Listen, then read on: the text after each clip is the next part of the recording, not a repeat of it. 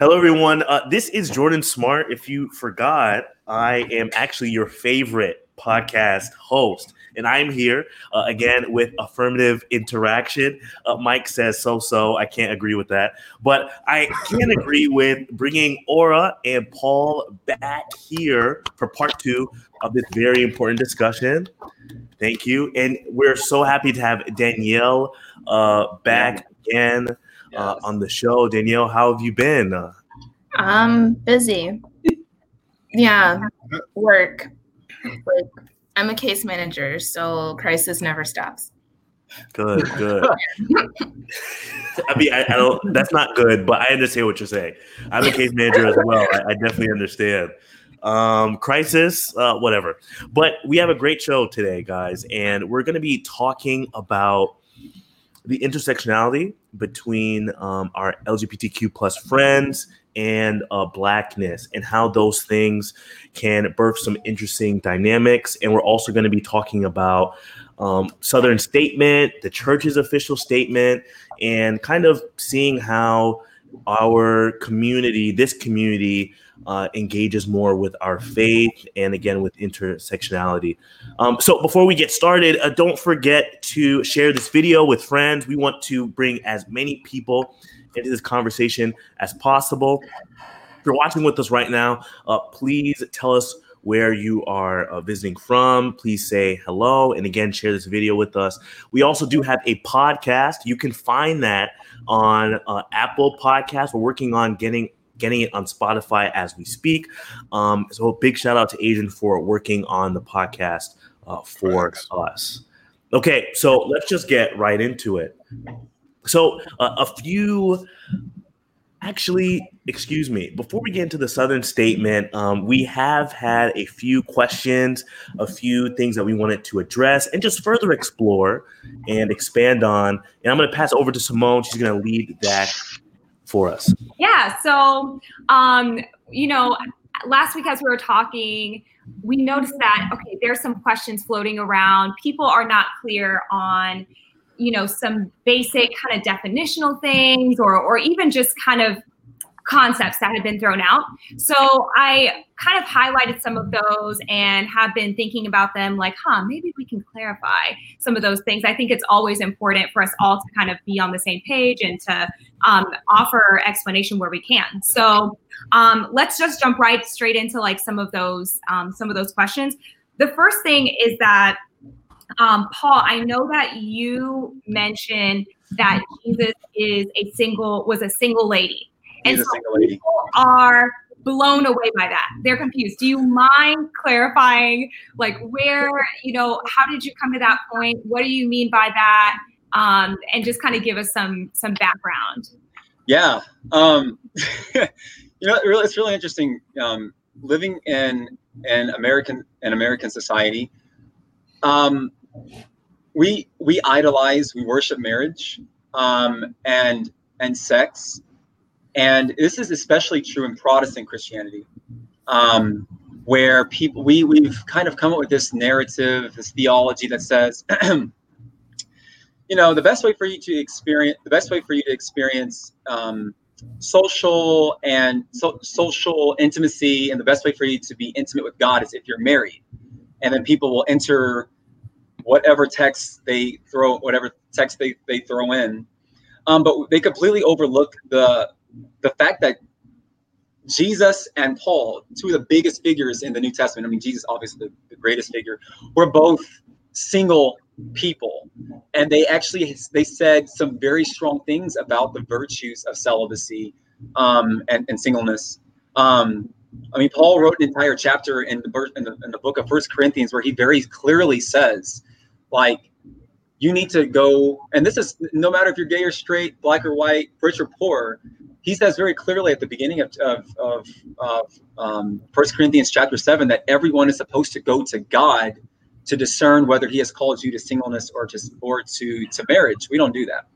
We just assume as long as I have a vagina or a penis and I get hot, that means I'm supposed to be sexually active or getting married. That's just how that works.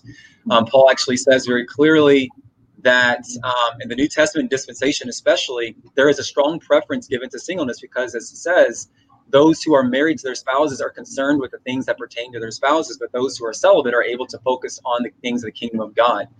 And in the book of Matthew, when Jesus was talking, I mean, Jesus was single. I mean, like, we got to remember that he was single.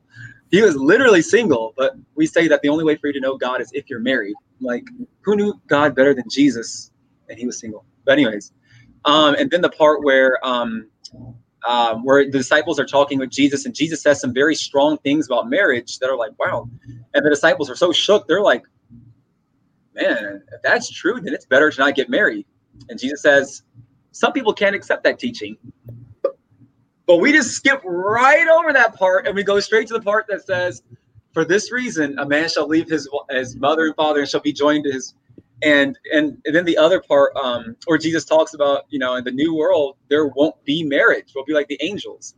And so to me, in studying especially Catholic and Orthodox and some Anglican literature, it's interesting to see how different from being raised as a Protestant, they get that side of Christian spiritual experience that for us, because post Protestant Reformation, we lost an appreciation and a respect for celibacy and singleness and whatever. And so it took me going and reading like Catholic sources and like reading the lives of these monks and about these nuns and these mystics who experienced the marriage of the Lamb in this life through their singleness and all the virtuous things they were able to do in the world because they were single. And so we have to get back to a place where we, no matter where you stand on marriage, it doesn't matter. We need to make sure that we are giving singleness the respect that it deserves. Because, often we hear people saying like, oh, if you're single, you're dooming yourself to being lonely and so forth. And in fact, there is a certain kind of a loneliness, but it's not a loneliness that is innate to being single. It's a loneliness that is there because society has set up a narrative that tells people the only ways in which you can experience intimacy is if you're having sex or being married. But what's really interesting is that Jesus actually says the things that Jesus has said and things that have been said all throughout the New Testament seem to be that God is breaking down these barriers of gender, of race, of ethnicity, of caste, socioeconomic status, of whether you're married or not, whether your biological family. All those things become kind of pushed aside because, like as it says in John chapter 17, that we all may be one. But with the kind of marriage idolizing culture that we have, it's kind of like we're not all one, because people set up marriage as this club where until you get married, you can't really be in with this group of people. And so I just remember the fact that Paul, who wrote God knows how much of the New Testament, and then Jesus himself were both single ladies. And we need to recognize that no matter where you end up believing about marriage or whatever, we need to respect singleness for what it is and see that it's a thing that was ordained by God just as much as marriage was. So I hope that answers that. Yeah, it does. It definitely does. I mean, so that's definitely the single aspect of it. And then what about the ladies aspect of it, or lady aspect of it, which I think is real. I mean, people are thinking to themselves, Jesus was a man, So yeah. What is it? How did you get to that point of being comfortable with saying that, and what informs that decision? Honestly, I guess it's just being queer. It teaches you to challenge. I'm actually reading a book right now. I just started the other day.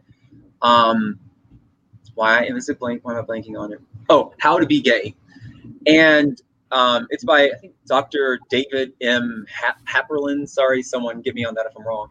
Anyways, and this professor at the University of Michigan, Ann Arbor, and he makes the case for being gay. It goes beyond just sexual orientation. He also demonstrates how it's cultural orientation as well. There are things about being gay that transcend just discussions of whether sex and sexual orientation and all those kinds of things.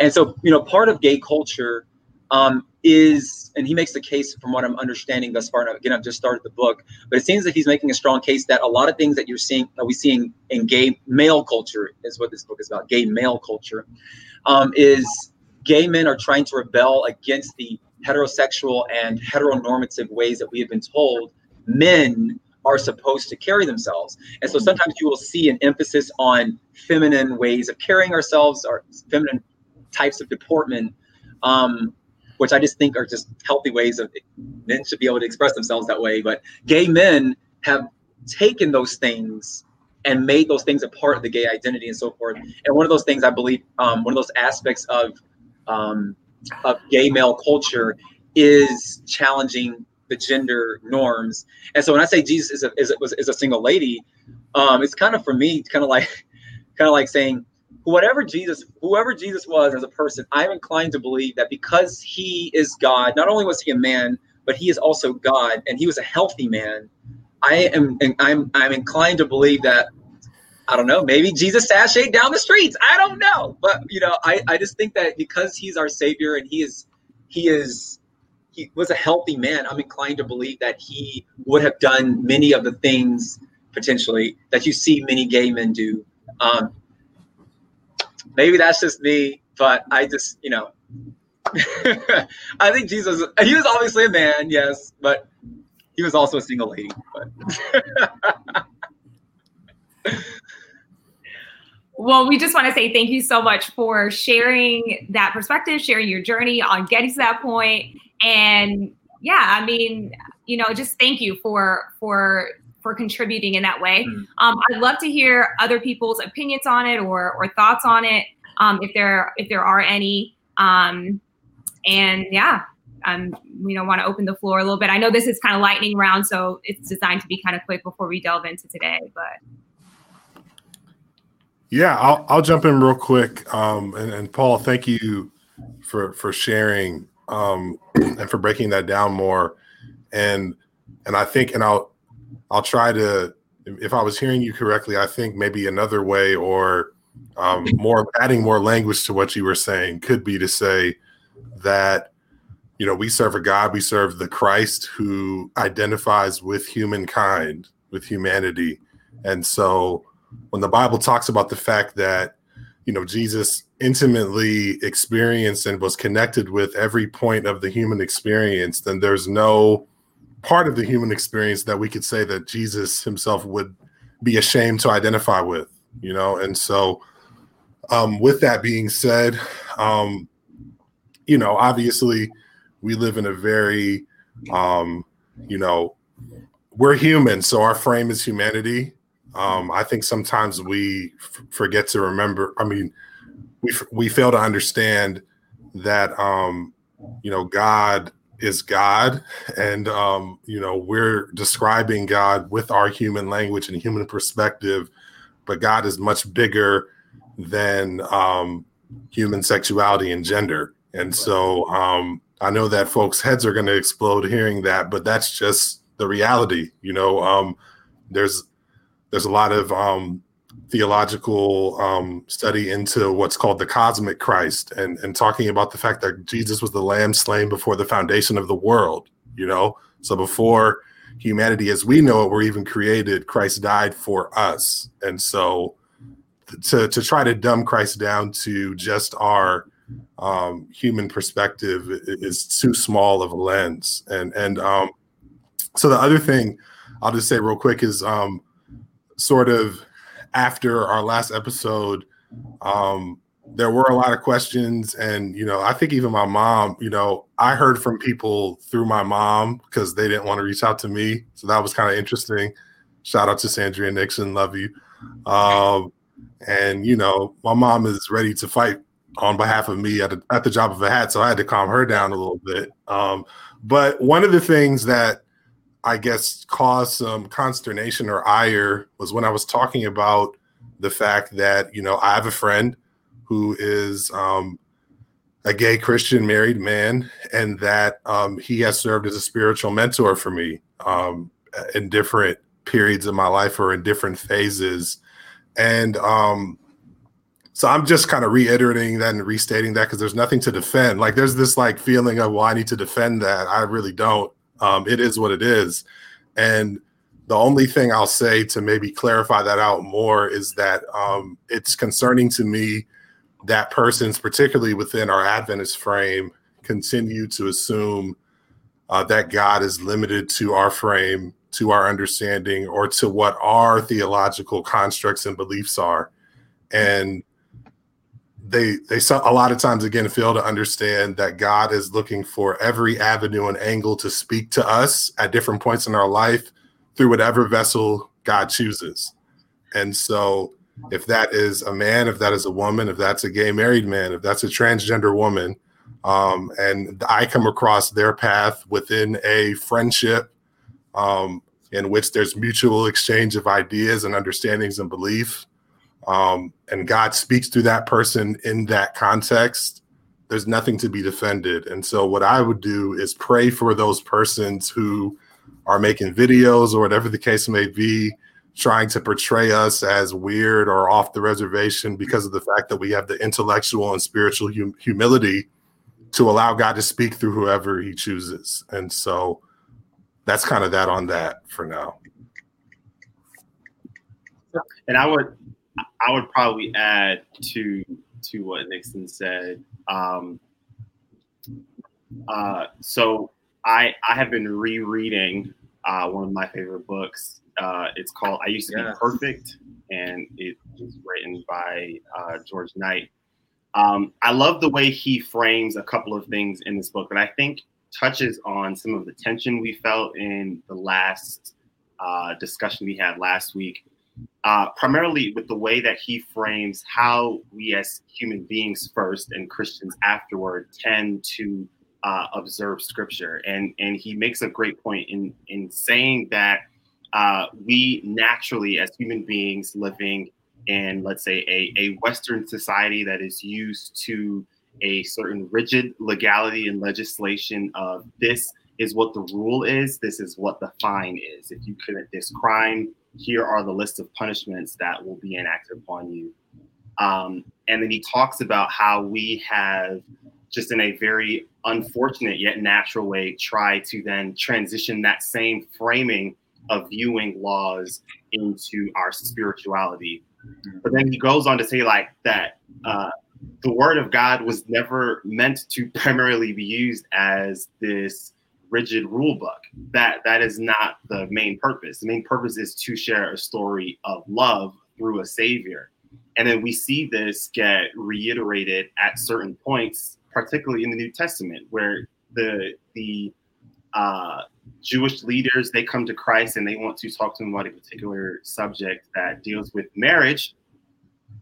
And then they ask him, what is the greatest law? What is it that we can place on a hierarchy of rules here? The ones that we can enforce the strongest, the ones that we can inflict the punishment in the most rigid way.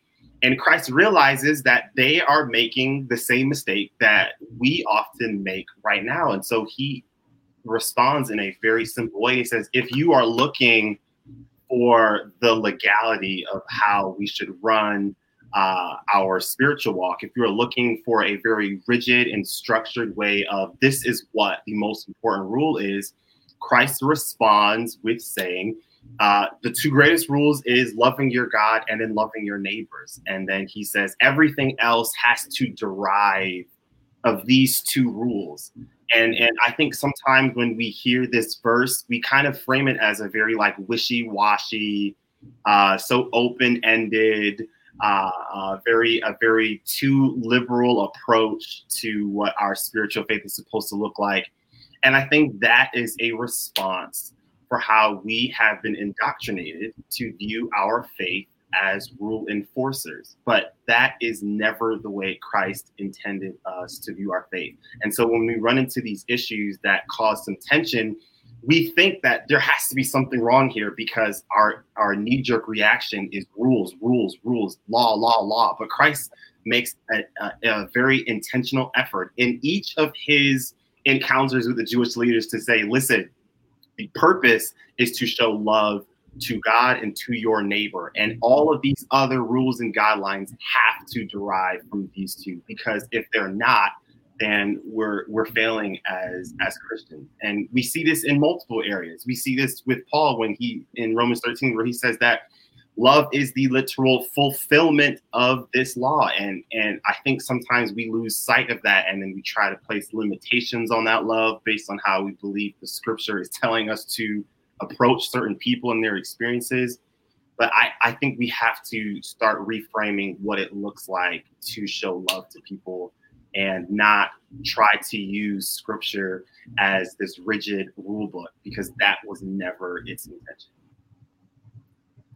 Yeah, I mean, you ended in a perfect place there, Adrian. For me, I think one of the things that I've really reflected on, and I mentioned this a little bit last time, is just that, as Paul and I have been having this conversation over with some people, with the young adults in my church, and then we've had it here. And each time it seems that there are those who are wanting to talk about what's happening, but not engage in a conversation with what's going on here. And we love to talk at people. I mean, Christians have really carved out the arrogance space in a way that I am completely uncomfortable with. We are so much more interested in sitting back in our comfort zone and pointing the finger to say that you all and you and you and you get this and this wrong, without ever living out the example of Jesus Christ, who made sure that he came into proximity to the people who he thinks needs to change. Like, I think I can have an honest conversation and say that I actually probably disagree with you on what needs to change in the lives of those who are LGBTQ+. But if you are a Christian, if you call yourself a Christian, you really think you're a Christian, and you have not been intentional about coming into proximity to those people that you think need to change, if you haven't been intentional about listening to those people, you haven't been intentional about showing those people love without them having to change first, then I tell you, you are not a Christian. Yeah. And if you talk about people, but you haven't gone through the Matthew 18 process, you're not a Christian. God is nowhere in you or in your life. If you're sending text messages about what's going on in other people's lives and what's going on with other people's things, you're trying to spread information, or you're making videos on the internet, but you're unwilling to have conversations with the people, you cannot call yourself a Christian. You can't. You need to go. You need to get that out of here. Like, you need to stop. That's not Christian at all. And so Simone's telling me to calm down. Nah, turn up. That's It really grinds me, because you've taken the name of the Lord your God in vain. You've taken the name of God in vain. God does not operate or behave that way. And we have people who are willing to engage this conversation in a candid and honest way. And you are ruining the witness of Christ. You're ruining his name in the world. And you're taking the position of the accuser of the brother, and you're taking the position of the Antichrist by your actions. And I'm tired of it. So that's that on that.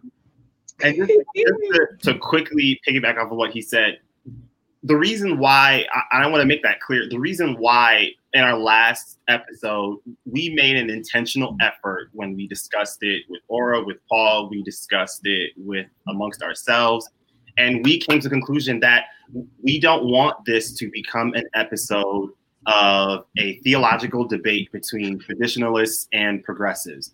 Because the reason is, this topic deals with real people and their lives, their livelihood, their existence, their identity, the way that they view themselves, the way that they've come to learn how Christ views them and how he loves them.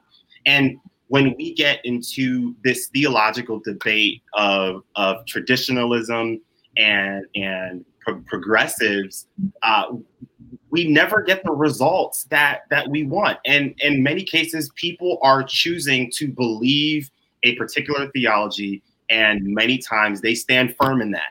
And that debate, it does not give us the answers that we want. That debate is not going to, me debating a traditionalist is not going to cause them to now view the idea of a monogamous same-sex healthy relationship in any different way. That won't happen. What will happen is in that conversation, we are hoping that you will feel some convictions to experience a deeper meaning of love. But I don't want this to turn into that thing where I throw this verse at you and you try to use your verse, because it doesn't work. And I think that is part of the message we really want to get across. We do not want to get into this battle of verses, because we're dealing with people, and that has to be our primary objective, our primary motive. And if we lose sight of that, then we're dehumanizing them, and we have to learn from our past mistakes. I really want to just echo what both you and you, Adrian, and Garrett, you guys said so well, and just kind of add a little bit here of this idea that Christians just need to really stop thinking that this is something that they need to fix, that there's something broken, there's something off. And like what Adrian was saying, if I just talk to them, then, everything will be made right. Then everything is going to go back to the way it's supposed to be. But that's just not the case. I think Christ just keeps it really simple. And again, you guys have said this already, but it's just wild that I think we miss this constantly, that we're supposed to love. And then from that, the Spirit directs us on what to do next or what not to do next. Maybe it just says, sit here. Your role in this discussion, in this whole thing, is just to love on them. And that's it. And I feel like if we just simplify our Christian walk and just letting the Spirit guide us, we can avoid so much headache and we can avoid causing so much pain. Yeah. And honestly, those guys, sorry. Oh, I was just going to say that I agree with that. And I think that it's important also for Christians to really embrace the idea that we are constantly in a space of gaining new revelation from the Holy Spirit. So the fact that we are so beholden to what we were taught 50, 60 years ago means that the Spirit might be going somewhere that we're not following. And so it's important to be able to engage in this and recognize the fact that the Holy Spirit moves like the wind. And so as the wind flows, we have to just breathe in and accept that breath and keep it going. And so I think even to narrow it down for Adventists, this concept of present truth, if God is supposed to be continually giving light to God's people, and there is some new light, should we just stop and not accept that new light because that light is different than the light we had before? And so I think it's important for us when we approach conversations like this to recognize that things change and that's okay, that the Holy Spirit moves in different directions, and also that we can't continue to live with these fake binaries in our minds. The world is not this or that. Like the Bible shows us just how rich and complex this world is, how rich and complex human life and relationship is. And for us to attempt to put that into this is this and this is that is wrong. Even God is non-binary. Yeah. God is three. So how do we explain that? So I think that's really important for any conversation. Whether it's about a dialogue with our LGBTQ plus friends and family, or about anything else, about race, anything like that. It's about sitting in a conversation and being willing to say, Holy Spirit, wherever you take me, I'm going to go with it. That's all. First of all, holy cow, man, y'all getting me fired up right now. Like, I'm going to go for a 6-mile run after this episode. I'm very hyped. I'm loving what's being said right now, being dead serious in that fact. Guys, thanks again for sharing. Thank you, Simone, for leading out. Definitely appreciate you. We're going to be transitioning now, and we're going to talk about Southern's response. And, hey, look, I personally am not an arsonist, but I feel like we're going to start a fire right now. Mike, do you mind putting the response that Southern did on the page. Jokes are being workshopped as we speak for future episodes. I have no jokes. So yeah, I'm just gonna go ahead and read it for everyone.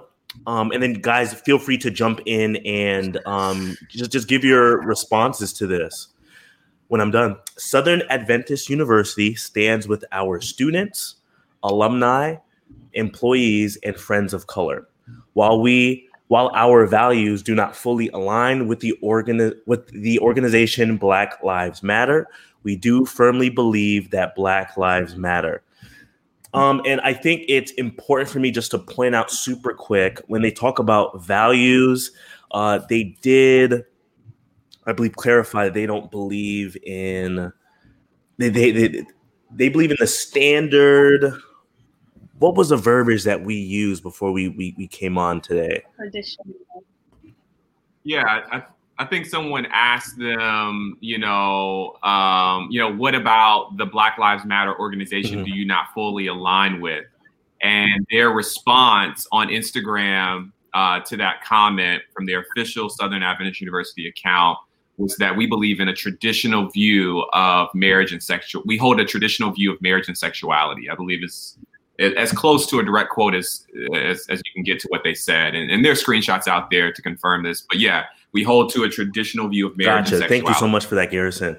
So guys, what do you think? I mean, when you first saw this, what were your initial thoughts? Just pretend as if this is the first time you're reading it. What was your gut reaction? I'm very interested to hear, and then we'll dive in from there.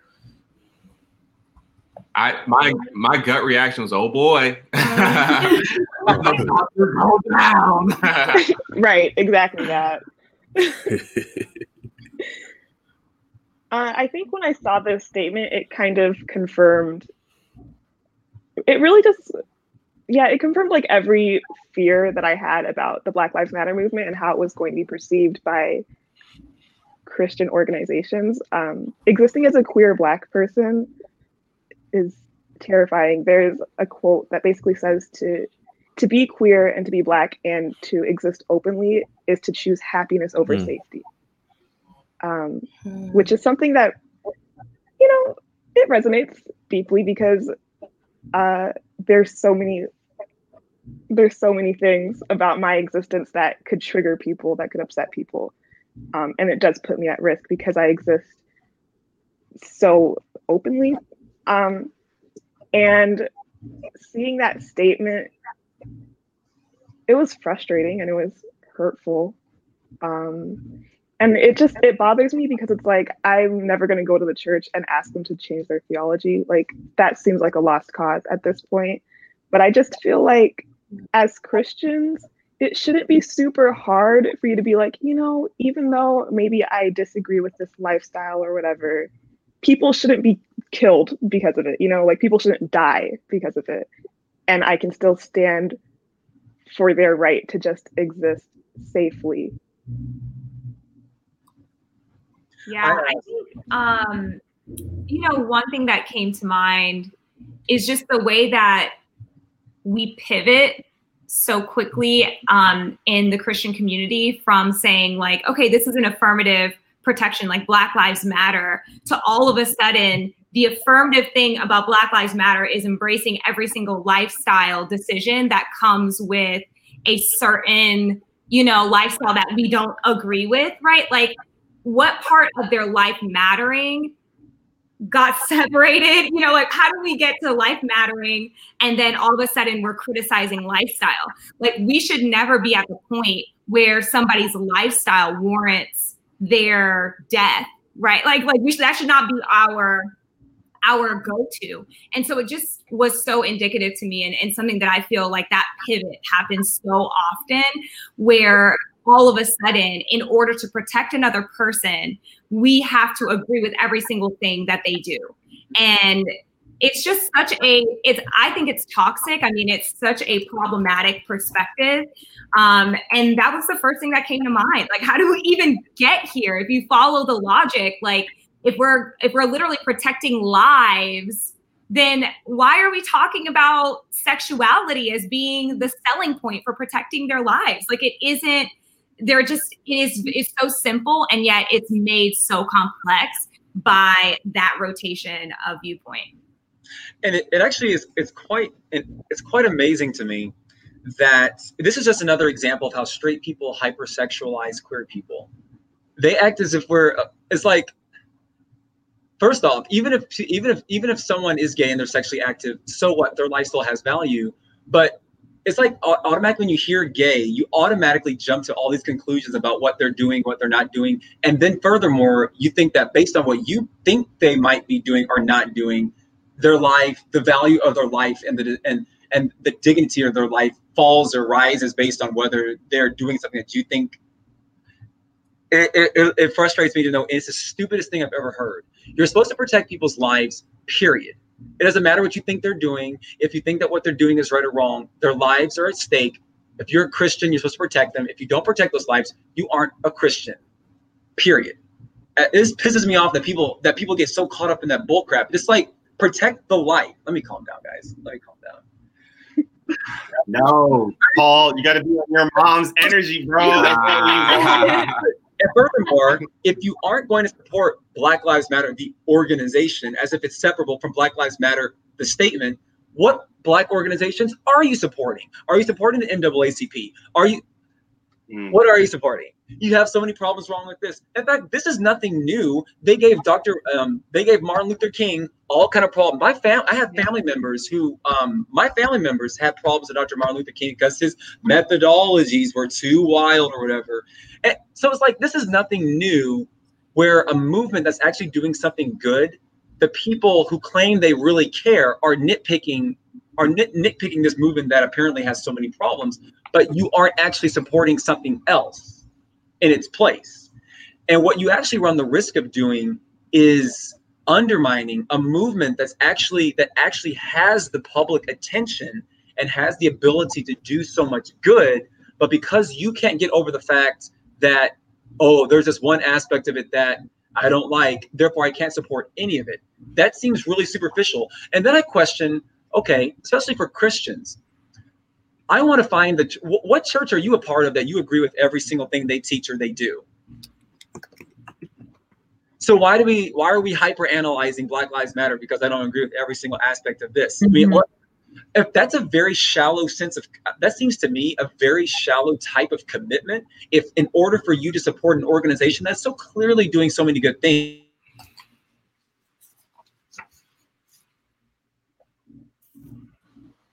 Seems like Paul's thought was so incredible. He froze. He'll probably have to pop back in. I know Nick's has something. Yeah. Yes, go ahead. Yeah, hopefully we get Paul back in here. But kind of jumping off of where he was going, I think one of the interesting things that I think also came out from some persons who I heard from through my mom, and I think this mentality plays into Southern's statement as well. One of the things that someone said was, well, one of the problems with the show was that,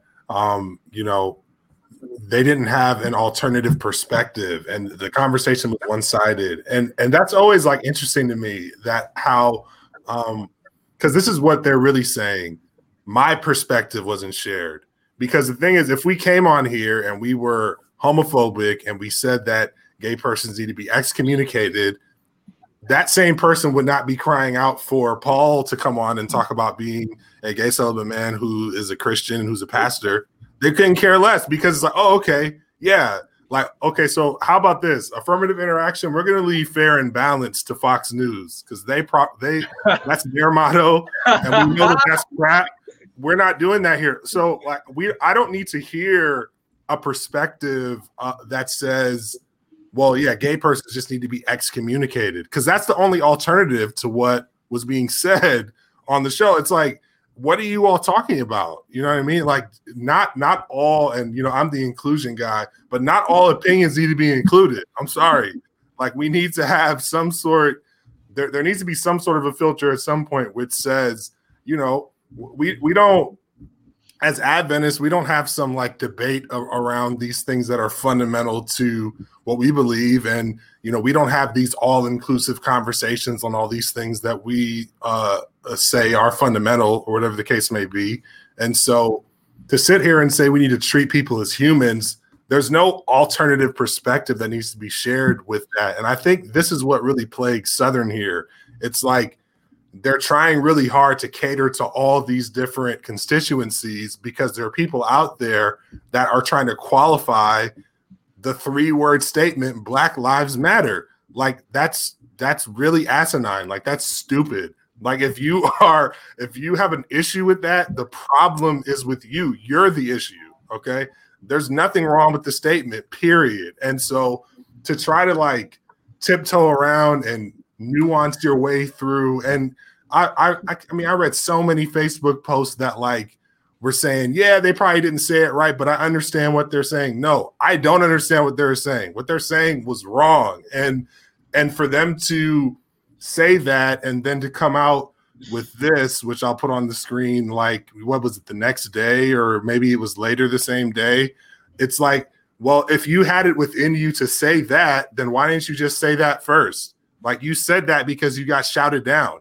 You said that because people had an issue with it. And so now you're going to say all Black Lives Matter. Well, I don't know. I don't believe you, bro. Like, I don't. I'm sorry. And Southern's our sister institution. I'm here for y'all, whatever the case may be, but this is indefensible. And I'm not going to sugarcoat it for you. Like, stop trying to cater to all these different constituencies. Stop trying to PR and, message and manage and, sanitize all the stuff that you need to say before you say something. Just say something or don't say anything, period. And everybody will be better off for it because they made it an issue by trying to say everything. They said nothing. And the thing that they said in effect inflamed everybody because saying that Black Lives Matter at the end of that didn't placate the people who are mad about supporting LGBT Black lives. And it certainly didn't, help folks who believe that all Black lives matter. So you're just going to make everybody mad. So say nothing, bro, and move on with your day. Paul, I know you were in the middle of a thought, so we want to give you an opportunity to jump in here. Oh, I was going to say, like, if the only way that you can support an organization is if you fully align with every single value, I'm sorry, you aren't a person who should be a part of any organization because that's just not how commitment to an organization works, especially like something like this. I mean, that's all I was going to say. That's all I was going to say on that note. And it's especially sad because it's like Black Lives Matter is doing a lot of the queer Black Lives Matter too, and those need defense. So if you pull out from supporting the organization because you're afraid of a lifestyle, you're saying that Black queer people don't matter, and I don't even know if you really believe Black people matter in that fact. So I think it's a stupid distinction. And then furthermore, if you really do care about Black people, are you supporting another organization that advocates for Black rights? No. Then I think that's your point. Then I think that their point is just like, I think they're just covering. I think it's like a CMA, honestly. That's all it is. Yeah. If I could just I think that obviously this happened actually like maybe a week and a half ago or some time ago, right? And I think the reason why it's relevant today is because the reason, as we've been kind of elucidating here, the reason why they qualified the statement Black Lives Matter and we don't agree with the organization is because inclusive within Black Lives Matter is the affirmation of the value of queer lives, right? Of LGBTQ plus lives. And so in that regard, I think the statement was profoundly honest. Like their response was very, very honest. And I think that's really important for us to kind of pick out here because a lot of the people who have issue with LGBTQ plus people believe that they have legitimate grounds to hold their traditional view on marriage and sexuality, and they think that they're standing in some like moral high ground.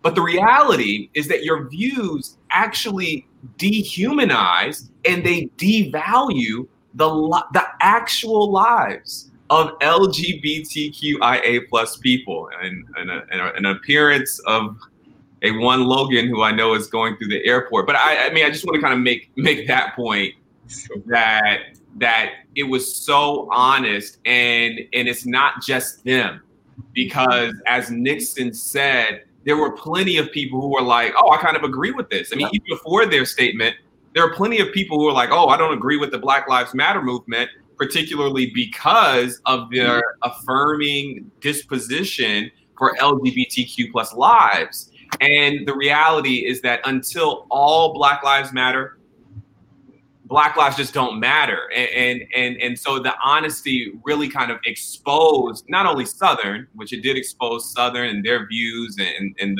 the ill intent there, but it also really exposed a bunch of other people as well. Yeah, I want to double tap what you were just saying about just the fact that it is not just Southern. And I know we had a lot of fun. We always have fun dragging Southern when they come out and say something ridiculous. But it is really important to note, like, the only difference between Southern and all of our other institutions is that Southern just didn't read the room, and that's it. They just didn't read the room, and they said what they were actually thinking. Everybody else was like, this is probably how we feel low key, but we can't put it out there like that because of where we're at right now. That is really the only difference. I also think it's really important to talk about how this is kind of a symptom of Adventist culture at large. Like, we are a very, very insular community in many ways, and we are often like very afraid of things that are outside of us. Like, we're afraid to be too a part of the world, and it's embedded in like everything. Like, you grow up with it. Like, I remember before I went to public schools, hearing about public schools and how they were like these otherworldly places. Like, you don't know what could happen. Like, that's embedded in the culture from the top down, and it over and over and over again, it limits us and prevents us from stepping out on behalf of other people that aren't us. And it makes us irrelevant, because the entire purpose and point of a church is to step out on behalf of people who are not you, in hopes that someday they do become part of this community. But we're too afraid to do that. We're never willing to take that leap outside of our community and say, we're going to be a part of this thing that we didn't make, that we didn't create, and we're going to completely embed ourselves in that. We're afraid to do that at all levels. Just like a quick example, we have all these at all of our churches. We have like these. This is like a side point, but I have to say it. We have all these like religious liberty like groups at all of our churches, and their entire purpose apparently is, I don't know what the purpose is, because our religious rights are not being jeopardized right now. But we're afraid to step out on the behalf of religious communities who actually are being jeopardized. Like, it just happens on so many different levels. And I think we really have to tackle that part of our culture that's just so afraid to be part of something that's not us. I agree with that. I was going to actually bring up the religious liberty aspect of the statement, only because even though it wasn't explicitly said, it is always in the mind of every Adventist. And as we're seeing in society now, of Christians who are afraid of being erased or being persecuted for their beliefs, when in actuality, there is no persecution of Christians in the United States. Like, Christians are able to worship freely. They are able to practice their religion without, interference. Churches don't have to, pay taxes. Like, there's still all of these things that churches and Christian groups have that other groups do not. It's important, I think, also for us to recognize with this statement that just saying that you stand with someone doesn't mean you actually stand with them. There's been a lot of organizations, not just churches, that are like, we support Black lives, we stand with our Black brothers and sisters, but you can't uppercase the word Black. You can't take time to actually do things for intentional change that supports the thriving of Black lives in your communities. And it's better to not say anything at all than to have a performative allyship that is not real and that is disingenuine because it's more harmful for you to say that and then have a Black student go to your school or be part of your organization, or a Black queer student go and be part of that organization and then get hurt. This is a point of clarity. We need to be clear in our statements. And if anyone wants Bible, the Bible says, let your yes be yes and your no be no. We as Christians are not meant to mince words. Mincing words is what politicians do. And for people who don't believe that politics should be mixed with religion, we do a lot of political speak and a lot of political tricks. And like Esther said, it's not just Southern, it's all of our Adventist organizations do it. So when I saw the statement, I was just like, this is the kind of statement I expect from an Adventist organization. This is the kind of thought I expect. But then I also thought, how many people have actually researched what Black Lives Matter stands for, have sat and read their values, because it's very clear what the values of Black Lives Matter organization is. And there is nothing in their statement that I believe, this being my point, that I believe goes against a Christian worldview. A Christian worldview tells us that we must stand up for those who are oppressed. A Christian worldview says that we must be willing to love our neighbors as ourselves. A Christian worldview would say that, we're not supposed to allow people to be harmed in our midst. If we're supposed to be safe spaces, a Christian space should be a sanctuary space for everyone, no matter who they are, a space where someone can find family and community. But that's not what this statement reflects, and that's not what most Christian spaces are. So I don't know, I feel like I'm rambling at this point, but I'm just also very tired of having this conversation. All Black Lives Matter, no matter who they are. Like, that's it, full stop. Like, if you say Black Lives Matter, but, then don't even finish a sentence. Right. Like, there's no but. This is a human life, a human experience. And if somehow we have gotten to the point where people believe the rhetoric that's been around for years, that queer Black lives are somehow lesser than everyone else, this rhetoric that demonizes and creates this effect that queer people are monsters or predators, that is wrong. And to believe that is wrong. And it's hurtful, because there are queer people who are killed every single day. Just yesterday, I was reading about a queer trans woman in the Bronx that was killed. Where is the justice for these human lives that are dying? Their blood is crying out from the ground. But we can sit here and talk about surveys, and we're going to try to do better, and diversity trainings, when honestly it just comes down to, do you believe in the sanctity of human life? I do. So I'm going to stand for all Black lives, especially queer Black lives. Dang. Yeah, I definitely agree with all of what you said, Danny. And I think when I first saw this statement, I also just felt very tired, very exhausted, because I knew the discussions that would spur out of the statement. And I knew how much of a distraction this is going to be. And then after that, the nightmare came true, at least personally for me, where I just had so many people that were seemingly rocking with Black Lives Matter a week ago in our church started saying things like, well, hey, just to clarify, I agree that they matter, but I don't agree with the organization. And frankly, I'm just tired of supporting, protecting, and fighting for Black lives is conditional to a lot of people. It's very conditional. It's like, I'll support you, but just make sure you meet all these criteria for me personally. And then I can rock with you. Then I can give you the support that you need. And that just wastes time when lives are being taken, when injustices are being caused, when things are being perpetuated that damage our community. It's like we don't have time for this. For us, for people that look like us, for people that we care about, it's a life or death situation.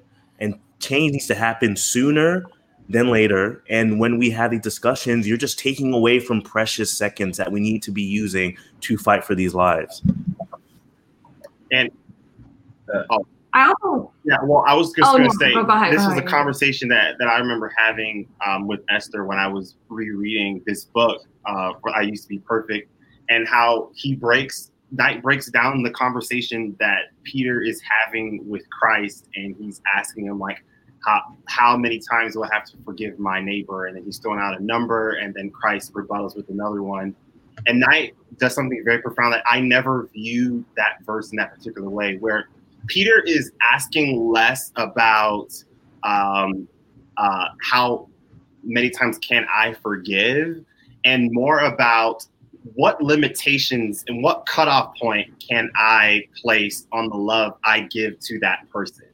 Because Peter is looking for, all right, if this person does this, and then I now no longer provide my love to this individual. Is there something that we can do that will then cut off the amount of forgiveness, the amount of love, the amount of grace that I can provide to that person?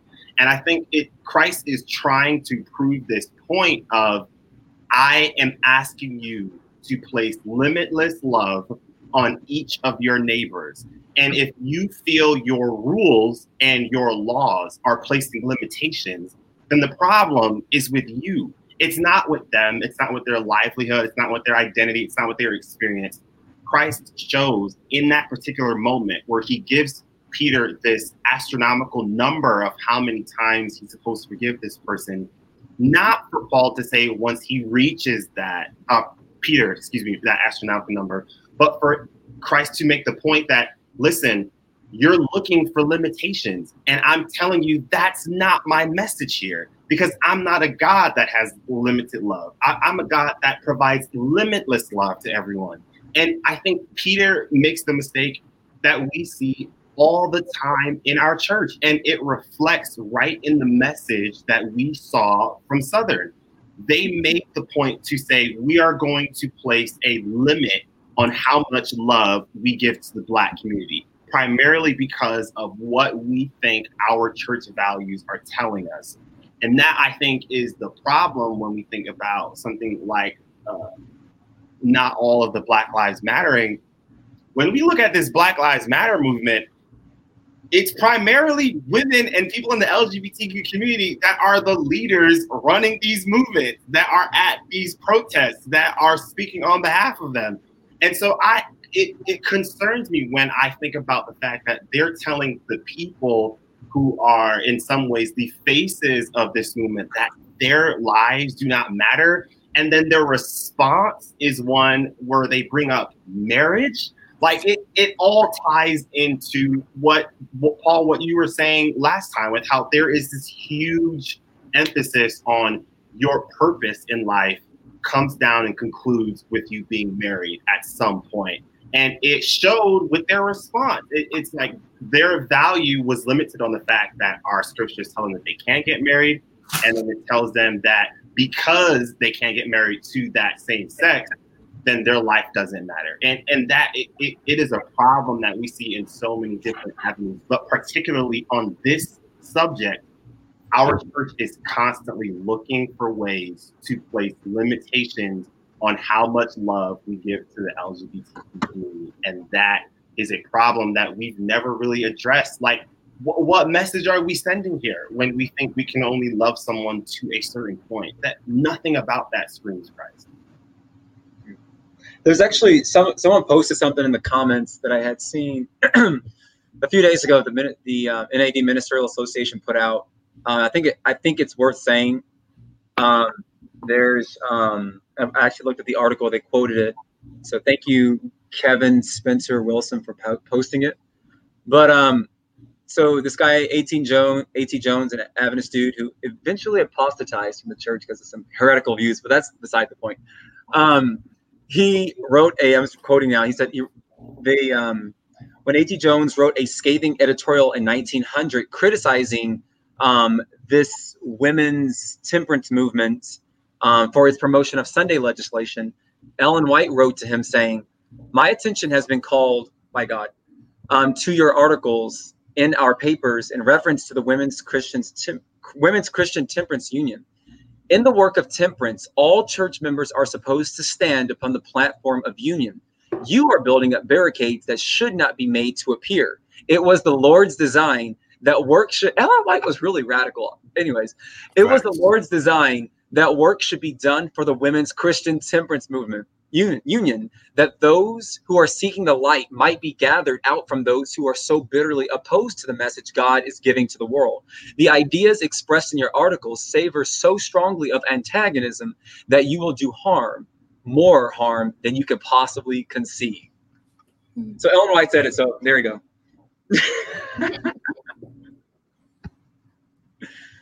Yeah, they try to bury that quote. Yeah, they put that in the compilation. The way that she is. They put that in selected volumes number 85 or something. Let me stop. I also just want to say, when we say that like Black queer lives matter, I think it's important to note, like, they don't matter just because they exist under the umbrella of being Black.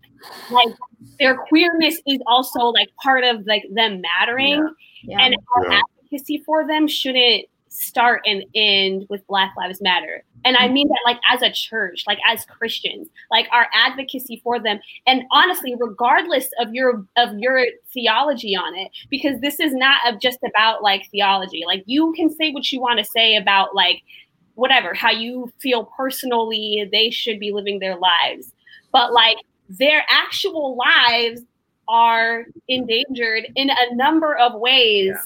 And we shouldn't just be having this conversation when we talk about Black Lives Matter. Like, we should be talking about the levels of homelessness. We should be talking about the abuse that they face. We should be talking about the fact that they cannot exist safely in public spaces. Like, all of these things, like, we should be championing those causes because we care about humans and they are humans. And it's important. I think there are some people that are comfortable saying all Black lives matter in the context of Black Lives Matter, but I don't know if they'd be willing to extend that same effort outside of this movement. And I think that's also just as important. And it makes me wonder too that, you know, are we more interested in being right than we are being safe? Yeah. You know, like we allow our opinions to just, or our reading of a text to completely override the value and the beauty of humanity, like sitting next to us or before us. We're so obsessed with our differences that we can't seem to find the single ground that we know for sure, which is that we're both human and we're both loved by God. It just rings true to me that like there's some people who are just not interested in creating spaces where people are just loved, where people are just embraced and people are just like loved like Christ loved them, which is a crazy, unthinkable love. I mean, we know in the Word of God that it says like, you know, seldom would a man die for a good person, right? But like much less and like, yet still we don't find it within ourselves to create spaces that are safe enough, you know, for different opinions and different lifestyles to exist and grow together. It's like we just have this bar that we think is perfect, and being right is just way more valuable. Reaching that bar, attaining that goal, which is probably already flawed, is the most important thing that we can do. When we all know, like if you read the Word, if you have a relationship with God, you know for sure that He is a God of love and prioritizes love over everything. Yeah. Mm-hmm. Did you want to say something, Mike? You can go ahead first. That's all good. Something that Esther said reminded me also of just, I know that we've brought this term up a lot on the podcast, but this concept of intersectionality and how even within Black spaces, because there's also this idea that there's this idea that can be formed that the only people who are against Black Lives Matter are white people, which is untrue. There are a lot of Black people who are also against Black Lives Matter for various reasons, but then also just thinking even about that usually Black movements center around Black men, whereas Black Lives Matter brings into the center Black women and Black queer people. And so that is something that Black heterosexual cisgendered men, some of them, not all of them, but that's just something that they cannot stand for. The voices of Black women and Black queer people have been silenced for so long. And so I think it's important to remember that someone like folks that are part of the LGBTQ plus community are not just one thing, that their queerness is just as important and as part of their identity as their Blackness. And that can't be separated.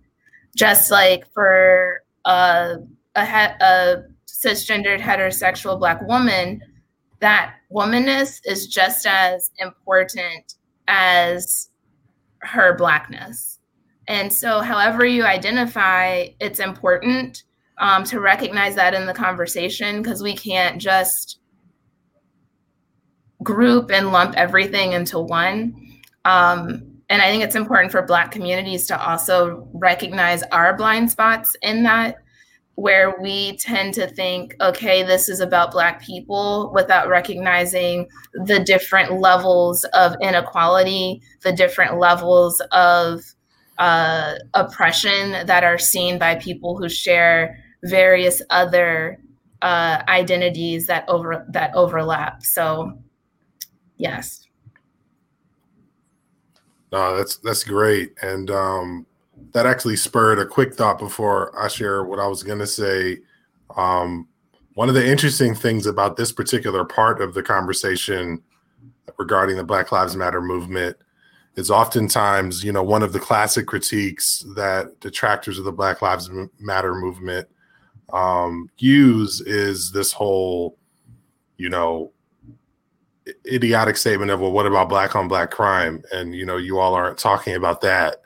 And I believe it was Esther a couple of episodes ago was talking in particular, when we were talking about transgender Black women. And I think maybe it was Adrian who shared some of the stats around that. And then Esther talking about how a lot of the violence that transgender Black women are suffering are at the hands of Black men, And so in a very real way, actually, Black Lives Matter talking about and uplifting the value of the most vulnerable persons in the Black population, which are Black transgender women, is, not in the same way, but is addressing violence within the Black community. But that's uncomfortable for those persons to, they're talking about, oh, do you hear about what happened in Chicago? Like, I don't know how many persons I've heard talk about that in random non-connected meetings in the past, week. And it's like, well, I used to live in Chicago and there were conversations about gun violence multiple times a week, every week. But you're not interested in going, but I could take you to some if you'd like to. So I just think that that's interesting, and people oftentimes, miss that whole point. But the other quick thing that I was going to say is that, in regards to, this whole conversation around me losing my train of thought, it's gone. So whoever else wants to jump in.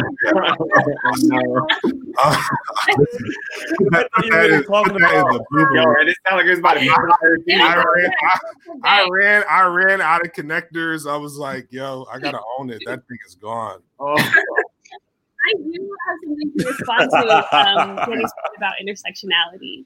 I think another thing that we should really be talking about when we talk about intersectionality is that if you're actually like really, really trying to do the work, like it's actually inevitable. Like you have to be intersectional because all of these things, like all of these isms, like you cannot actually tackle white supremacy without also tackling heteronormative culture, without also tackling sexism, without also and that's proven throughout history because a lot of the movements that we have seen create lasting, meaningful change were coalition movements. They were movements between varying groups of people who saw this thing is inhibiting both of us. Yeah. Like the women's rights movement and the abolition movement from slavery are directly tied to each other. Like that is how those two things came to be, is with people from both communities recognizing, okay, we women, we believe in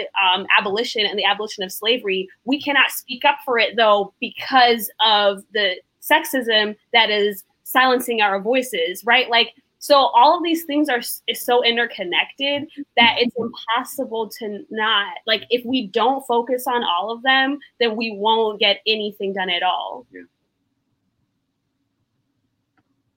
Mm-hmm.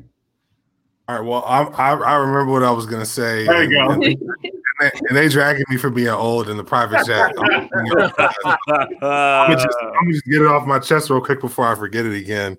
But I one of the things I just want to share real quick, and this kind of goes back to how, the Christian community engages with these conversations in general. I've been reading this really powerful book. It's not a new book, but I just kind of discovered it in the past couple weeks. And the title of the book is actually Jesus is the Question. Of course, we're often are familiar with, the phrase and the song, Jesus is the Answer. But what's interesting about this book, and I've just started to scratch the surface of it, is it looks at, Jesus in the four Gospels. And there's some interesting stats that you'll find when you start to examine his conversations with people. What the author reveals there is that Jesus is asked 183 questions in the four Gospels. That's if you don't replicate questions between. So 183 unique questions. He gives a direct answer. The most inclusive estimate of how many direct answers he gave, because he gives a lot of answers, but they're not direct. He gave a direct answer to at most 8 questions out of those 183. And conversely, he asked 307 questions. And so we have this idea in Christian community that a relationship and a walk with Christ is going to give us all these answers. But when Christ walked this earth, he really didn't care much about the questions that we were asking. He was trying to push us and prompt us to ask better questions. And that better questions would lead us to better pathways to discovery, better pathways towards the pursuit of wisdom, and not just valuing knowledge because we think that we can stack data points on top of data points, and that's going to give us the clarity that we need, when wisdom is actually the knowledge of that I don't know, and the security and intellectual humility to be okay with not knowing. And in that space of mystery, allowing Jesus to step in, because Jesus's answer oftentimes is his presence. And when we allow him to step into the room in the midst of our questions, in the midst of that lack of clarity, he can show us that, okay, we in that same vein need to make our response and our answer to all these different questions that we have to engage, to be present, to share that other-centered love in the way that he did, as opposed to assuming that we have all the answers and then using those answers to exclude people, which oftentimes happens in our religious community.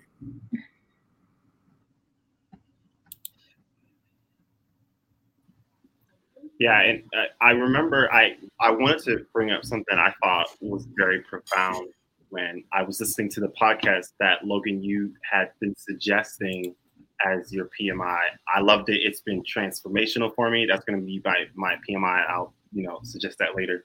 But one of the things that it really shook the way that they try the hosts and who they're interviewing, how they break down like the concept of like what law is in scripture.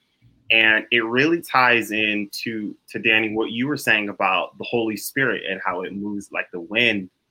And they took they took a couple of verses, but the one that really stuck out to me was when she talks about Paul and where he is wrestling with the concept of divorce.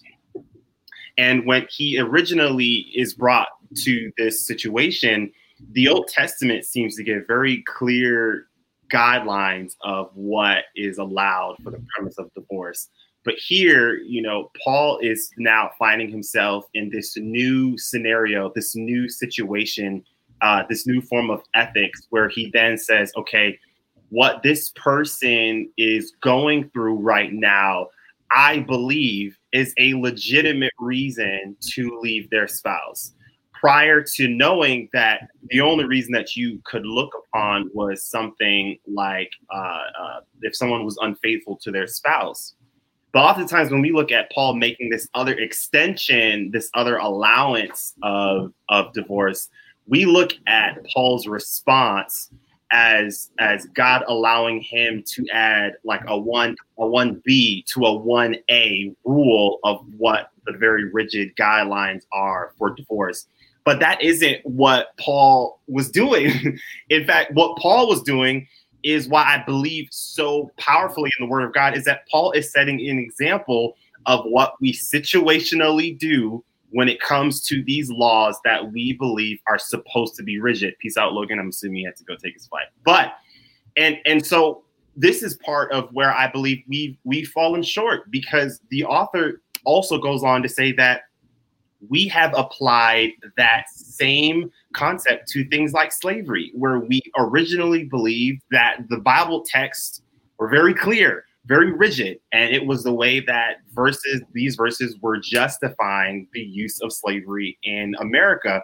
And then we see these convictions, we see these situations, we see these ethics start to conflict with the way we want to view God, and how he's an agape loving God that places no limitations on his love.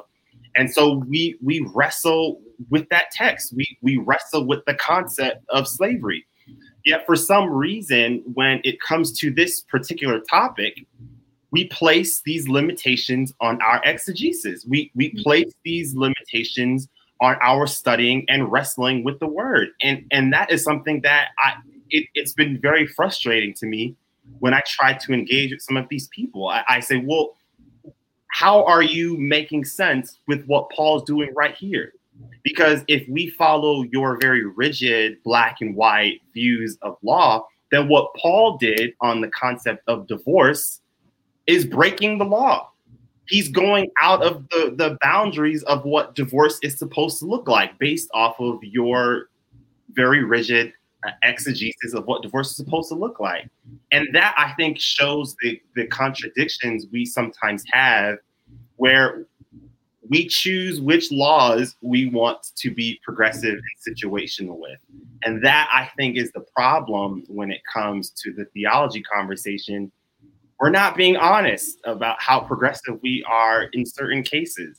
If we're being that black and white, some of these verses suggest that we should be murdering these LGBTQ community people, but we're not doing that, which shows that we are capable of showing a level of progressiveness in our viewing of the world that we live in currently.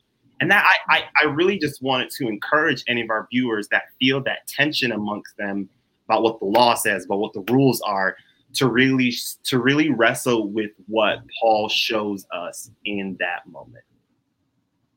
Thank you guys so much for sharing.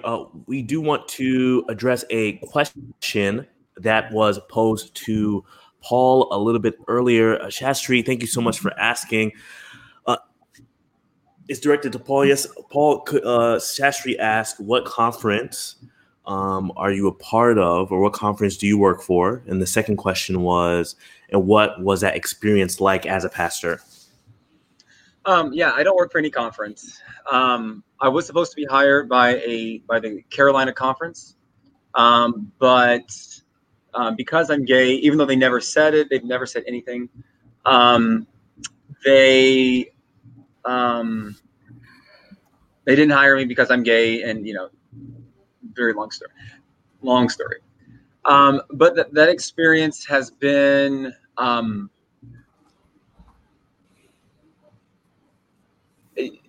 all just kind of confusing, and on their end hypocritical. on the end of the church. And so now really just working to try to see some reform happen in our denomination, where we're more inclusive of LGBT people, where we stand by the policies that we have. Because if we actually followed our policies, we'd be a lot more accepting, a lot more inclusive. People should look at our policies. I think that people need to hold our leadership to what we've actually written. But anyways, so yeah, it's a very frustrating thing. I'm actually glad. I'm very happy to not work for the church, because I would have been stifled. I would not be able to say the things I do or live in the ways I do if I were to have to be a pastor. And that's not to knock any pastors or anything like that. I'm a pastor, just not in a traditional sense. But neither was Christ. But so, yeah, this has been a very interesting experience. If you want to, I talk extensively about what all has happened. I'm trying to save my energy on that because I have talked so much about it in the last 2 weeks. If you want to go to my Facebook profile, go back to 2 Thursdays ago, and you'll find where I do a Facebook Live that went on for 2 hours, where I explain in great detail everything that went on. Thank you so much for answering that question, especially how I know, like you said, it can definitely be a little taxing. And thank you, Sastry, for asking that question. So, guys, we're coming up to the end of our discussion here. We have a few minutes left, and I wasn't sure if we were going to run longer or shorter, so we can actually do our PMIs now. We don't have to put them in the comments. If you guys are ready to give one, our timekeeper's letting us rock. I got it. Please feel free to. Oh man, I love punctuality, even though I'm always late to the show. So PMI, of course, stands for piqued my interest. That means, hey, can you please share a book, TV show, movie, piece of music, or even just a thing that you watched or read that is piquing your interest, that is making you so excited that you would love to share it here on the show. For our esteemed guests, I would love for Paul to go first. If you have something to share, please go ahead. Books to share? Anything. Oh gosh, there's so many. Well, I just started a couple days ago, How to Be Gay by David Haberlin. Just type in How to Be Gay, David Haberlin. It's a pink cover book with a nude guy on it. Okay, that probably wasn't the best way to describe that, but there we are. Anyways, so that's basically just talking about the gayness as cultural orientation and not merely sexual orientation. And then another book that was really helpful for me in wrestling with myself as a single person, as a celibate person, and as a gay person, was, oh my gosh, Spiritual Friendship by Dr. Wesley Hill. He is also a single gay. Dean Yeagley, correct me if I'm wrong. I think he's a theologian or a biblical scholar of some sort. And again, his name is Wes Hill, and the book is Spiritual Friendship, and it's just a beautiful book. I recommend it for gay people, straight people. It really changed the way I view friendship and the value of that relationship, especially in a society that says that the only thing that matters is if you're having sex with someone. Thank you so much for sharing, Paul. Aura, do you have a PMI to share with us? I do. This weekend, my sister, Lisi, Esther's sister also, Lisi, showed me a series on YouTube. It's by Refinery 29. It's called State of Grace. And it's a really interesting, short series that talks about queerness and, Christianity and other political issues as well. And I just think it's very interesting and fun to watch. Very good. Thank you so much. Please, if you haven't noticed yet, the PMIs are in the comment section, so you can go there to check them out. Danielle, we're again so happy to have you back. Could you share your PMI with us next? So my PMI actually isn't a book. They're just 3 Instagram accounts that I think are great to follow of Black queer people who are constantly, sharing information, keeping the community updated, and also advocating. The first one is actually one of the actresses from Pose, India Moore, Black trans woman. And India Moore constantly is bringing light to what's happening in the Black trans community. Another person to follow would be, I'm like finding all their pages because I didn't properly bring them up.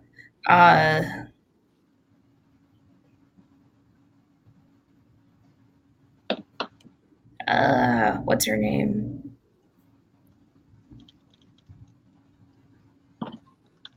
Dominique Jackson, also actress on Pose, a Black Caribbean woman who constantly is an advocate as well.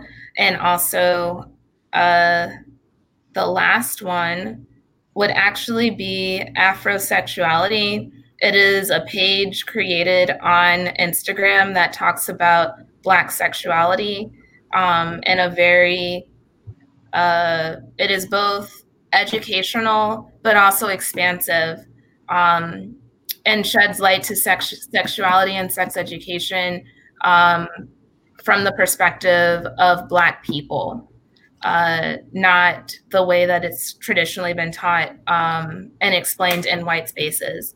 So those are 3 pages that are Black-led by Black people and are also fully inclusive of the queer Black experience in the U.S. Excellent. Simone, please share for us next if you can. Yeah. So my PMI is this book. You guys probably already knew where it was headed. Hood Feminism by Mikki Kendall. And this has been so powerful so far because she basically sheds light to the fact that feminism, womanism is so much more than just whether or not women are like oppressed to wear stockings or whether we have to wear skirts and dresses all the time. It includes things like food scarcity and a lot of issues that I guess, and as you can tell, hood feminism, things that happen in marginalized communities where, we're constantly talking about female issues, but it's usually centered not so much in a community way, but it's centered on us and our bodies, and we're so much more than that. And so it's a great read, highly suggest, and it's definitely available, as you can see, from Bookshop, which is great. Very good. Very good. Thank you so much for sharing. Adrian, please share for us next. Yeah. So I have been listening to the podcast called Open Bible Podcast. It is an effort for these 2 theologians to go through scripture, and their purpose is to get a better understanding of the conversation of affirming and not affirming in the LGBTQ community and what the church can do there. And they do a very phenomenal job at breaking down each text, adding historical, cultural context to it. They also bring in a number of theologians who are experts on this topic, that they're obviously progressive theologians, but they do a great job at just informing us on something that I'm learning, and I'm grateful for it. I'm excited to listen to it every day. There are a couple of episodes I would really want to point out, but overall, the whole thing is good. I recommend it for anyone who is looking to expand their understanding on this topic and to expand their theology on this topic. This one, it does a great job at it, so I would recommend it for sure. Thank you so much, Adrian. Again, all of the content that we're talking about is in the comment section on Facebook and on YouTube. And guys, thank you so much for watching with us. Esther, could you share with us next, please? Yeah. My this week is I think I emailed it to you, Nix. It's it's a podcast from the New York Public Library from like years ago, but it's a conversation between Angela Davis and Toni Morrison. It's very good. There's no moderator. It's just those two talking about things that they care about, and it's clear that they were friends, and it's just wonderful. So everybody should go check it out. You'll learn a lot, but you'll also be like, I feel like I know you guys now. It's really good. Thank you. Definitely, honestly, anything from public library, I instantly want to listen to. So thank you for sharing that. And I think lastly, Mike, can you share for us? And also shout out to Mike Nixon for finding all of these links and putting them in. He is always working overtime, and we appreciate him. Mike, can you share for us next, please? Thanks for affirming me, host. I appreciate that.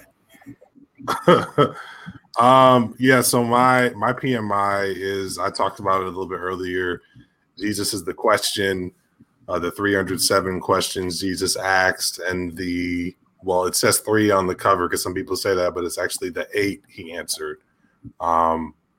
Just really powerful. It's really, for me, reframing my whole perspective on what it means to follow Christ. When I was a young believer, quote unquote, I was really drawn to this book called God's Answers to Your Questions because I really wanted a lot of answers, and it gave me this security that I would learn as I got older was a false sense of security, because as those answers started to get blown up by actual real human life, I had to start from scratch. And so for anyone else who's sort of in that same space or is wanting to explore what a journey with a Jesus who's the great questioner as opposed to the universal answerer, if you want to step into the mystery of what that is, this book is a good start.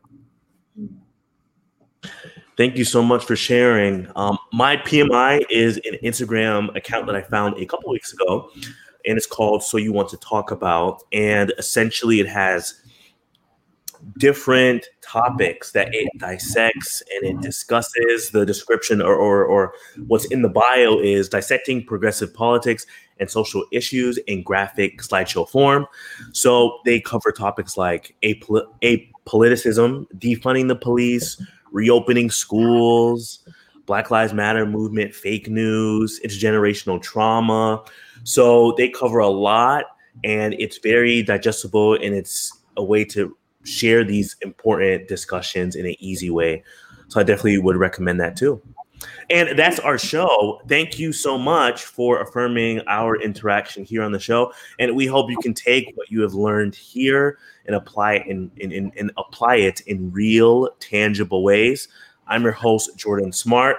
Breonna's Taylors are still free. And this is Mike Nixon, Adrian, Aura, Simone, Danny, and Paul. We're so glad that you guys are able to join us. We'll see you next week.